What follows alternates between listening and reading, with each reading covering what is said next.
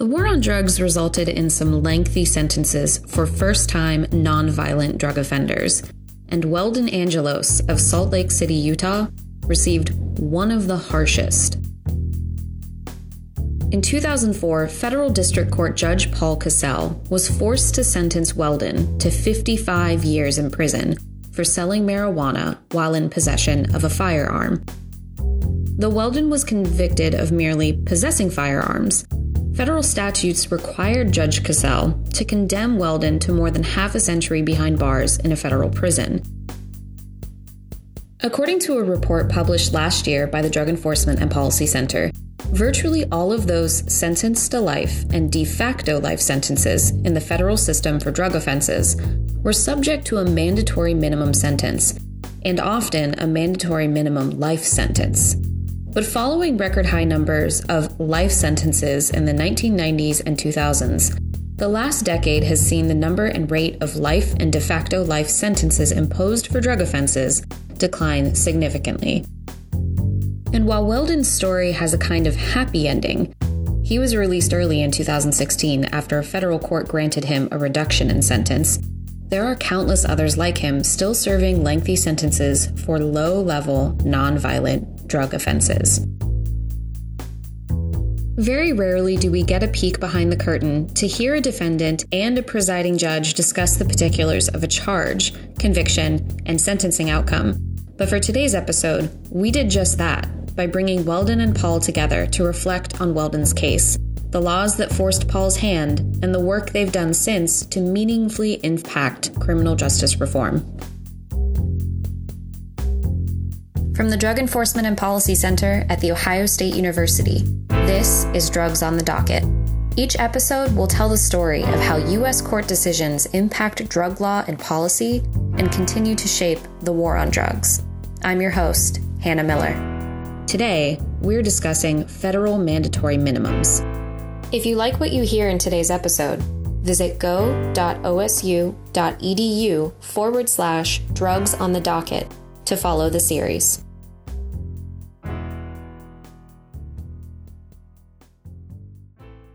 For this episode, the Drug Enforcement and Policy Center has recruited a very special co-host from the Arizona State University Sandra Day O'Connor College of Law, Professor Eric Luna. At the college, Eric teaches and writes primarily in the areas of criminal law and criminal procedure. Thank you so much for joining me today, Eric. Why don't you get things started by introducing our guests? Great. Thank you, Hannah. It's a pleasure to be here today and a little bit of a participant observer issue because I've had the opportunity to interact with them on a variety of topics. So it's more of an ongoing conversation with our special guests. So let me introduce them without further ado. Our first guest is Weldon Angelos. Weldon in 2004 was sentenced to a mandatory 55-year prison term for low-level marijuana offenses. Thanks to efforts by families and friends and a variety of supporters, his cause was picked up and championed by a variety of politicians from both sides of the aisle, by celebrities, by philanthropists, by leading news organizations like the Washington Post and Rolling Stone. And he was eventually released from prison, and his sentence was fully pardoned in the past few years. Since that term, he has embarked on a remarkable career in criminal justice reform and advocacy. Weldon, thank you for being here today. Thanks for having me. Our second guest is Paul Cassell. Paul Cassell is a former U.S. District Court judge in Utah who presided over Weldon's case and was required to hand down a 55-year prison term. Prior to being a U.S. District Court judge, Professor Cassell was a distinguished scholar at the University of Utah S.J. Quinney College of Law, among the leading voices in favor of both some oftentimes difficult, tough sentences, in favor of victims' rights, in favor of law enforcement prerogatives, and in crime reduction. He was faced with Weldon's case within a few years of taking the bench and issued a remarkable opinion. Since leaving the bench, he has returned to the faculty at the S.J. Quinney College of Law, and continues his remarkable advocacy in a variety of areas, including victims' rights. Paul, great to have you on board. Great to be here, Eric. Weldon, could you walk us through your case, particularly the facts that led to your 55-year sentence? Yeah, absolutely. So As a young teenager and a young adult, I was working on a career in the music industry. I had a once in a lifetime opportunity to work with legends like Snoop Dogg and Tupac Shakur's recording group, among many others. However, my music ventures weren't stabilized at the time. And so while I was, waiting for this opportunity to really grow, I started selling small amounts of cannabis on the side to help pay the bills until some of these deals went through and it became financially stable. And eventually, I was approached by a confidential informant, an individual I had known probably when I was 14 years old. He was sent to prison for cocaine trafficking, and he got out and caught another charge in 2002. I think it was armed meth trafficking, and he decided to try to work off his charges. And some of the local authorities suggested that he approach me to try to purchase some cannabis from me. And so he did approach me, and I agreed to provide roughly $300 worth of cannabis on 3 occasions. After those 3 transactions, I ceased communication with the informant. The music business was doing really good. I got a record deal working with Snoop and others. And so things started stabilizing. I stopped talking to the informant. He repeatedly called me and requested, guns and meth and coke. And I continued to say no. And in November of that year, I was raided and arrested for trafficking cannabis, as well as having a firearm during the marijuana transaction. And so initially, I was facing a 5-year mandatory minimum with I believe, a year and some change on the cannabis. And shortly after that, plea negotiations were underway, and the government wanted a 16-year plea offer. And to me at the time, I felt that was just ridiculous for one charge of selling $300 worth of cannabis and possessing a firearm in connection with that offense. And I've never been in the criminal justice system prior to that, so I didn't understand the federal system. I had friends growing up who had interactions with the state system. Neighbors of mine, went to state prison for murder and got out after 5 or 8 years. And so to me, I couldn't fully accept that what they were telling me was true. And so I didn't accept the plea offer and went to trial. And unfortunately, I lost on 16 of those counts, won on a few of them. I was facing actually 105 years of mandatory minimums at trial. We were able to win 2 of the 924Cs to get that down to a 55-year mandatory minimum. Were you aware that 16 years was maybe a pretty good offer, considering what you could have been facing had you gone to trial? My attorney said that they were being completely unfair in their offer because the informant and his co-defendants also had 3 924Cs, but they were all violent felons, admitted gang members, and were selling methamphetamines, and they all got offered a 5-year plea offer to 1 924C count. And so my attorney thought that they were putting pressure on me in the hopes that I would agree to roll on entertainers like Snoop Dogg. And so in my mind, that made sense because of the difference in time. And so I just couldn't accept a 16-year sentence either. Not having been in the criminal justice system before, I didn't think that it was a possibility. I thought the 55 years was just a threat to scare me, and that somebody, whether it would be Judge Cassell or appellate court, would look at this and throw it out eventually. But soon I realized that was a reality, and the federal system is pretty unjust. Paul, you were the federal judge that presided over this case. And so can you tell us, how did you view this case and walk us through what your conclusion was? You had a personal kind of conclusion, but there was also a statutory led conclusion that you had to make. Can you recall that for us? Sure. I got this case just like any other case that I got. And as the presiding judge, it was my job to call balls and strikes, as has been famously said in describing the judicial role. So case kind of trundled along and got set for trial. And I arranged to have it go to trial for a week with the prosecutor and defense attorney. It happened right along the lines of what Weldon describes. The government had a strong case that he was a low-level marijuana dealer, but for a couple of those deals, he had in his possession a firearm. So he was convicted not only of the drug counts, but also of the firearms counts. The case was pretty much like any other case until I started getting the sentencing information. And what the sentencing information showed was that for those 3 counts of carrying a firearm in connection with a drug trafficking deal, Weldon was looking at 5 years and then 25 years and then 25 years. Those were under Section 924C of federal law, and they all stacked was the phrase that was used at the time.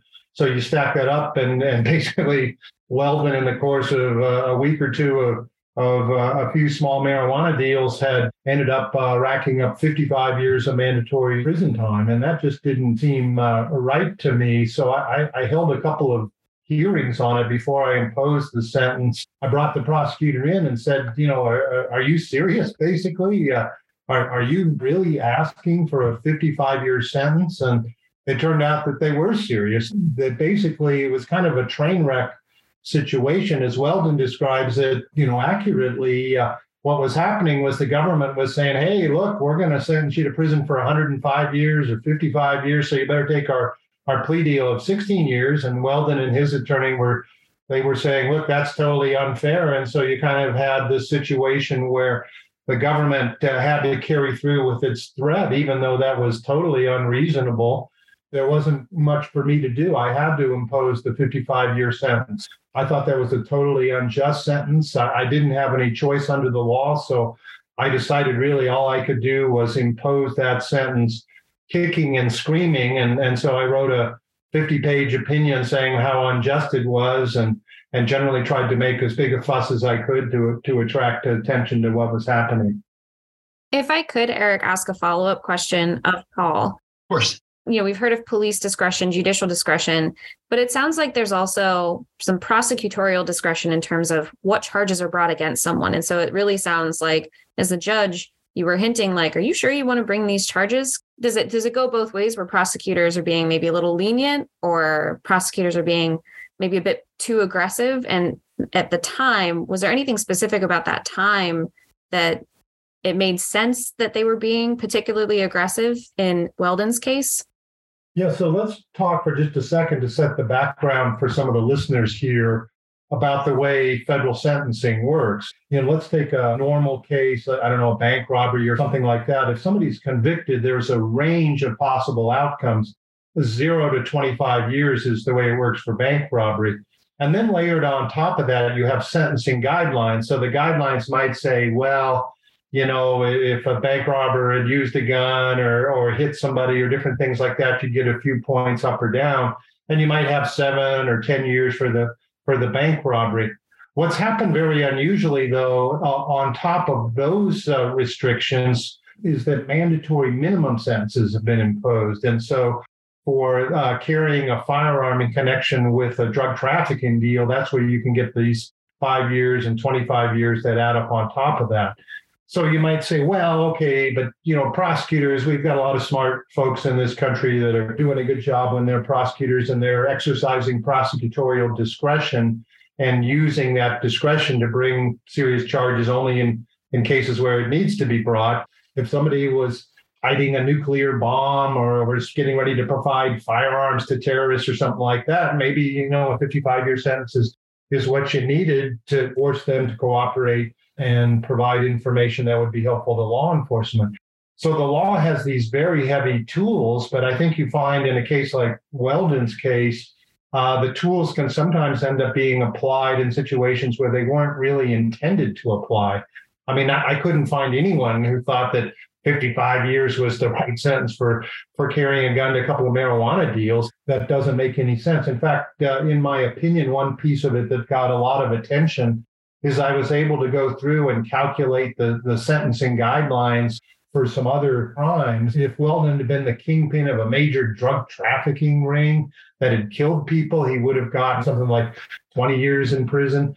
If he'd been a rapist, he would have gotten, 11 years in prison, maybe 13 years if he'd raped a child. Of course, he didn't do any of those things, and he's getting 55 years. I mean, I just looked at that and said, that can't be right. That can't be the way to run a federal criminal justice system. And it's so out of whack that I thought it brought the system into disrepute.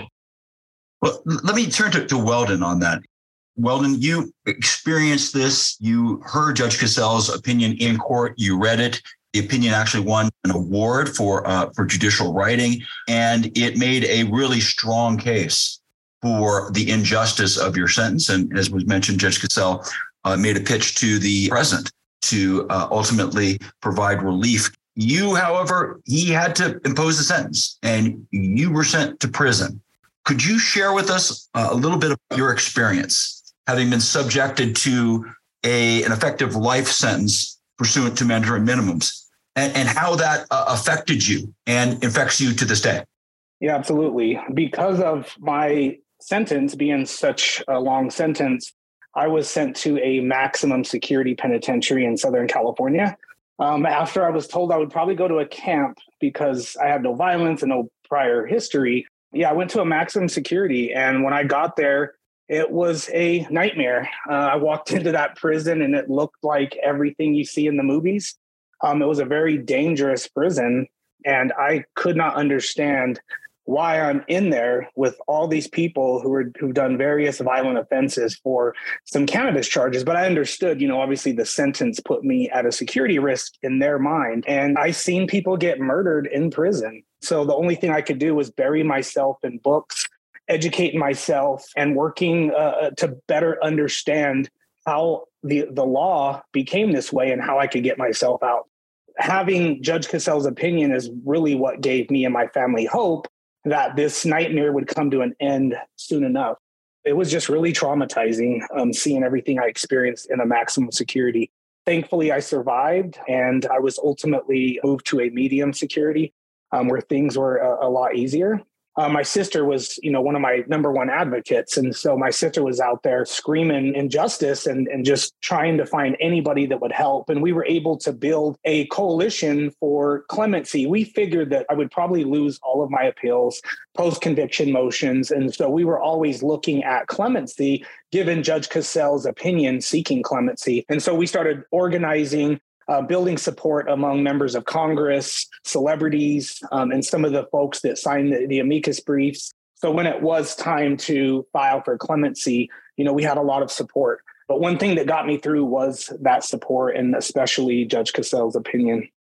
Judge Cassell, how did this case, how did it affect your views on mandatory minimum sentencing? As was mentioned at the introduction, you had been a prosecutor, you had been in the Justice Department. You had worked both back in D.C. and in Virginia. You had been an advocate for a variety of policies that were oriented towards the rights of victims and ensuring public safety.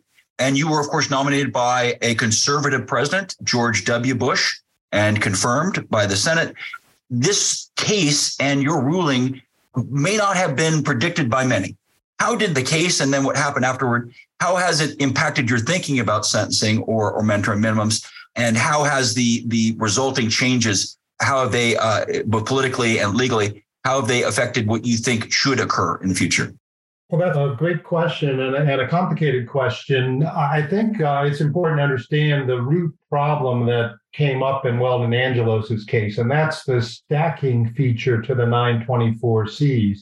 I think when Congress passed the law, they were concerned, as anyone would be, about drug trafficking that's connected with firearms, because that can escalate to a violent situation very quickly. So they said, all right, well, let's throw some mandatory minimums at it. But I think the defect in the law and the problem in the law was the way these things stacked up. So Weldon Angelos, in the course of a very short period of time, racked up 55 years of mandatory jail time. I think what Congress had intended to do was to say, look, if somebody like Weldon has a gun at a drug deal and then goes to prison and then gets out and then doesn't learn his lesson and goes out and does the same thing again, well, we want to have another sentence on top of that. And then if he gets back out and does it a third time, we want to have another mandatory sentence on top of that. But here, everything stacked up so very quickly, there wasn't any opportunity for Weldon or for anyone else subject to these crimes to to change their ways and become rehabilitated and to move on with their lives. And so that was one of the things that I highlighted in my opinion. It was the way these mandatory minimums stacked up so quickly and got completely out of whack with anything that you could describe as sensible or normal sentencing. That was, I think, the biggest thing that needed to be changed. And I was pleased when, I guess it was in late 2018, Congress did change the stacking feature of 924Cs, and so they no longer stack up. I should be clear. I'm not completely opposed to mandatory minimum sentences, but they still need to be rational and relate to sort of ordinary sentencing. Let me give you an example or two that I think ordinary listeners might appreciate. Suppose a society says, we've got a very serious problem with domestic violence and domestic abusers are never going to jail at all. And so the law says, for domestic violence offense, someone should spend a weekend in jail. That would, signal that society is going to take those crimes seriously. But that sentence isn't out of whack with what might ordinarily be associated with a crime like that. 55 years for carrying a gun to a couple of deals is completely out of whack. And that's where I think we had a very serious problem. So, Weldon, you mentioned that while you were serving your time, you built a coalition for clemency. And after serving 13 years, you were released, you had early release. And then I believe it was President Trump who pardoned you. Is that correct? Yes. I would love to hear about what you've been up to and the advocacy and what's on your radar right now, and especially your work on criminal justice reform, advocacy for those who remain incarcerated. I've looked at your site. I've looked at the Weldon Project. The weldonproject.org and projectmissiongreen.org. I also want to know, what role should the cannabis industry play in these areas? Because when you were sentenced, there were states where weed was illegal. And now maybe not the federal system, but state systems bit by bit are moving to a place of is weed the worst thing in the world? The attitude shift has been pretty dramatic over the last 20 years. So I'd love to hear your thoughts on just how the cannabis industry should be a part of this conversation. So when I was released in 2016, I was on a mission. I wanted to change 924C stacking. That was my main goal. And a number of the reform bills that were introduced in Congress while I was still incarcerated, they failed. There wasn't enough conservative support. That started changing when I was released. You had Senator Mike Lee and Chuck Grassley pushing these reforms. More and more conservatives were coming on board, I think in part due to Cassell's opinion. And so when I got out, I wanted to do whatever I could to help them get this over the finish line. And so we started working with the Trump administration on the First Step Act and ensuring that the 924C fix was included in that bill. And ultimately, it was included and passed in December of 2018, which, was my number one priority. After that passed, I met a lot of people who were incarcerated for cannabis-only offenses. One individual was sentenced to 22 years for operating a state-compliant cannabis dispensary in California. He followed the law to the T, but was prosecuted federally anyway. And so after the 924C statute was fixed, I shifted my attention to cannabis. I thought it was hypocritical for these cannabis businesses all across the country to be able to violate federal law openly and not be prosecuted. But you have individuals who are still incarcerated, many of them who are in those states that have now went legal, and they're still serving these decades-long sentences. And so I wanted to do something on cannabis policy and also cannabis clemency. And so we brought a number of cases to President Trump of individuals that were serving life in prison for a cannabis-only offense. I believe President Trump commuted the sentence of 12 of those, and then a number of other cases that we had brought to his attention. And shortly after President Trump left office, the Biden administration had reached out to my organization to start working on a cannabis clemency program, because they wanted to focus some of their attention on these cases. And so we started working with them. Eric helped me organize this letter that we submitted to Biden that included people like Drake, Deion Sanders. It had a number of elected officials from both the left and the right. And so it was a very powerful letter that we submitted in September of 2021. Shortly after that, we went to the White House to sit down and meet with Biden's top advisors. Eric went with us. We also had the former Deputy Attorney General Jim Cole and a number of other advocates that we were able to go in there and sit down with the White House counsel, I believe the U.S. Attorney for D.C., and a number of other high-ranking White House officials to sit down and talk about this issue. and try to come up with a criteria that maximizes this program's chances of helping these individuals, but also protecting public safety at the same time. And so the White House was very interested in this. Shortly after that, we met with the U.S. pardon attorney who was very interested in adopting this program. And with regard to your question about the cannabis industry, I 100% believe that they have a duty to help these individuals that are still incarcerated just because of the hypocrisy. Federal law does not recognize state marijuana laws. And so I believe the cannabis industry absolutely has a duty to chip in and help out. And I think they have to some extent. Weldon, you brought up public safety, and so it's a really good segue into my next question, which is actually for Paul. A purported spike in crime has been the subject of broad public discussion. And so has this spike in crime changed or affected your thoughts on mandatory minimum sentencing? You said earlier that you are not fully opposed to mandatory minimums.